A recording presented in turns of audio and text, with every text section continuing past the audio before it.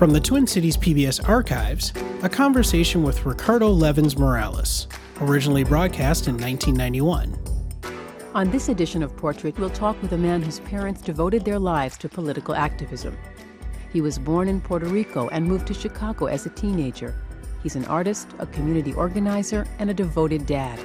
He co-founded the Northland Poster Collective and is active on the board of the Alliance for Cultural Democracy. Our guest is Ricardo Levins Morales. Ricardo, could you tell me a little bit about yourself in terms of where you were born and how you arrived here in Minnesota? A little personal history. Sure. Well, I was born in a small rural hospital in the coffee-growing region of Puerto Rico. And I grew up there on a farm in the mountains. My parents ended up farming. They moved from the United States in the mid-50s. My mother was Puerto Rican, my father Eastern European Jewish in New York. And they had been active in radical political movements, and as a result, when they arrived in Puerto Rico, they were unable to find any work because the blacklist had been around. Mm-hmm. So they ended up getting this small farm way up in the mountains, result of McCarthyist repression that I've never regretted personally. So that's where I was born and that's where I grew up. Until about how old? Until I was about 12 years old. And then the next move was another result of the next wave of political repression in the late 60s, when my father, who by then was teaching at the University of Puerto Rico, lost his job for being a supporter of Puerto Rican independence. So I was a teenager in Chicago, traveled in my late teens to New England, working in various mills and the like, until I ended up here as a result of a trip that I took with friends at a time when I knew I wanted to live in a smaller city than Boston. And I liked what I saw when I traveled through here in the summertime. I figured that a city that had a bridge across the river just for bicycles couldn't be all bad. And it's a fairly clean city by North American standards. And so that's where I eventually decided to come. I was already interested in doing silkscreen printing as a form of artwork, and I needed to live in a community large enough to support that interest. Mm-hmm. How did you get into the arts? I guess I was one of the lucky people who was never taught to get out of them. My own observations are that children start out with a tremendous amount of creativity and very little timidity about doing art. Mm-hmm. They're certainly not doing it for an audience. But nonetheless, being part of those classrooms, even though I was getting praised, was very disillusioning to me. And it was probably really the start of my own politicization in as far as art and how art, exists in society began. How could you elaborate on that? How does art exist in society? Well, it's basically seen as the terrain of a lucky few, the people who have creativity, who we're told are born with it. And they are in touch somehow with the muse, whatever that is, that guides their hand, lets them do all kinds of wonderful creative things. And they're so wonderful and creative that we let them be a little bit eccentric on the side. It's kind of a whole social role that the artist plays. Mm-hmm. Whereas, for the most part, people are, you'll learn that either you're an artist or you're not. If you're not, then you're a passive consumer of art. Whether that be the fine arts that certain classes of people get to see in museums, or the most prevalent form of artwork is commercial art. Advertising is what the visual art that most people are exposed to, whether on television, billboards, or all the rest. And that's also the industry in which most people with any artistic skills are put to work, if indeed they're lucky enough to work in the arts. And where do you see yourself in that cultural setting, or in it, or outside it, or around the periphery, or what are your interactions with it, if any? Well, I guess I see myself as trying to create an alternative cultural space in our society, if I could, to be able to distribute through my work as an art distributor the artwork of communities and of people whose stories, whose visions don't get the airplay on the television, don't get into the galleries. I've worked to find ways in which their artwork and my own can reach also audiences who are not tuned in to the museums and the art centers that really reach a very few people. And part of that is encouraging people to have confidence in themselves and their own ability to express themselves.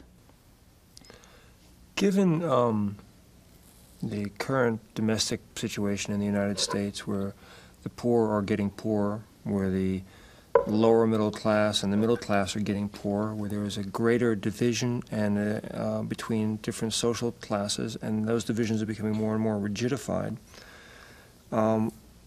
do you think that the community of artists in this country are sufficiently responding to, or sufficiently angry or outraged, or making as strong a comment on what is going on in America in the end of the 20th century as perhaps they could be?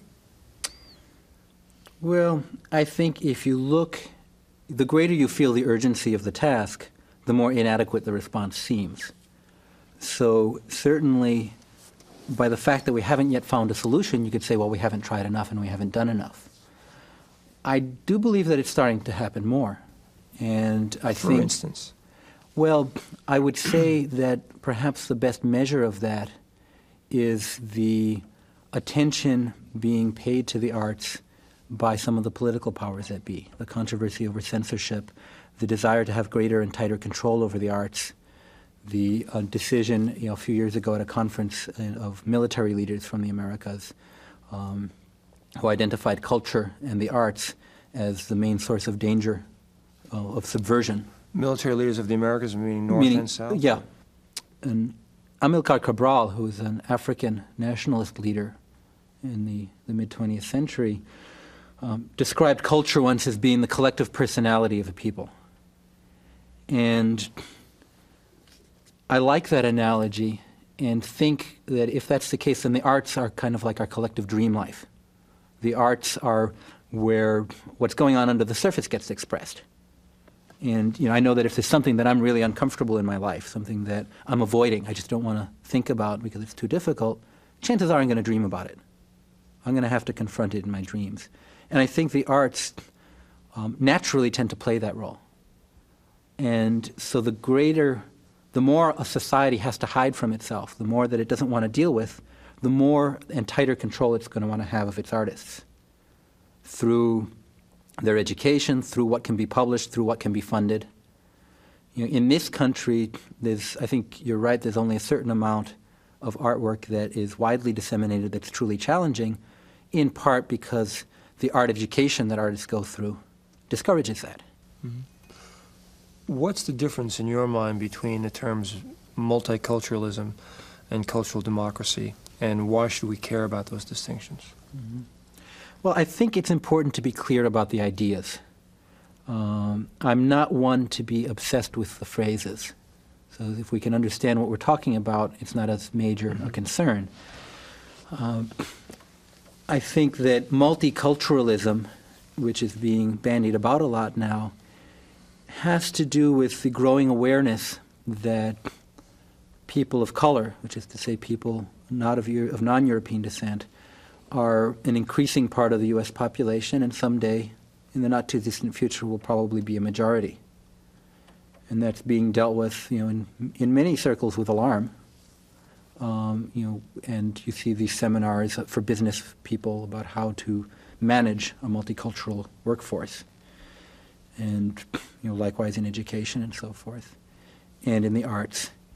And it's, I guess, being taken as a form of management. How can we deal with a culturally diverse population, audience, workforce, without really changing who we are very much? So that you get arts funding that now has multicultural criteria. In order to get funding, you have to show that you're multicultural, which means that a major arts institution that's always been well-funded can get some people of color on their staff, or put on a show with some black and Indian and Asian Latino artists do some publicity to that community, whereas the American Indian community theater group or the Latina printmaking group or the local art gallery in the black community will still not be funded because they're dealing with a particular community and they're not multicultural. They're meeting the needs of a particular community. Cultural democracy speaks to the right of every community to have its own cultural voice, to have its own way of telling its own story, its own way of reaching its own people. So multicultural may be sometimes used in a way that can benefit that, but very often it's used in a way of maintaining the status quo, changing the color a little bit on the presentations, but not saying, how is it that we can change our relationship to the community? Not all communities, not all people, not all cultures have a history of a museum as a house of fine art that you go to see great art. There are communities in which art is a much more dynamic part of the daily life. I don't see museums asking, how can we become a part of that? How can we learn from that? They simply say, how can we take an artist from that community and frame their stuff and put it on a wall and get that grant from the NEA? How would you characterize your own work, the prints and the posters that you make in terms of the dreams that are being expressed through your work?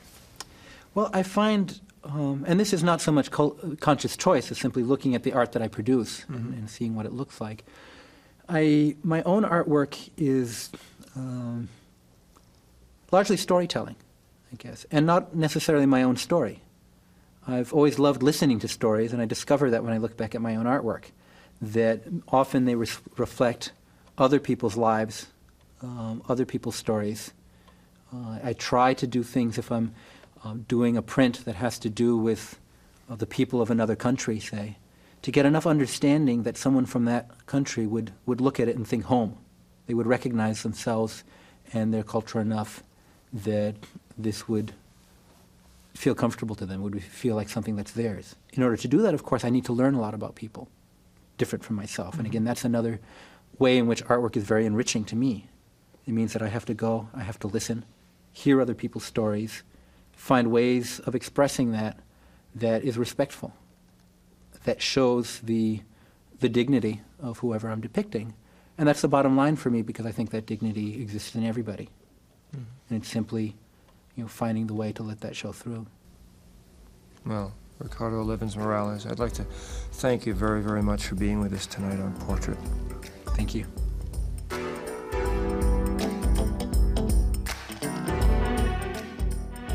Funding for this TPT Archival podcast was made possible by the Minnesota Arts and Cultural Heritage Fund.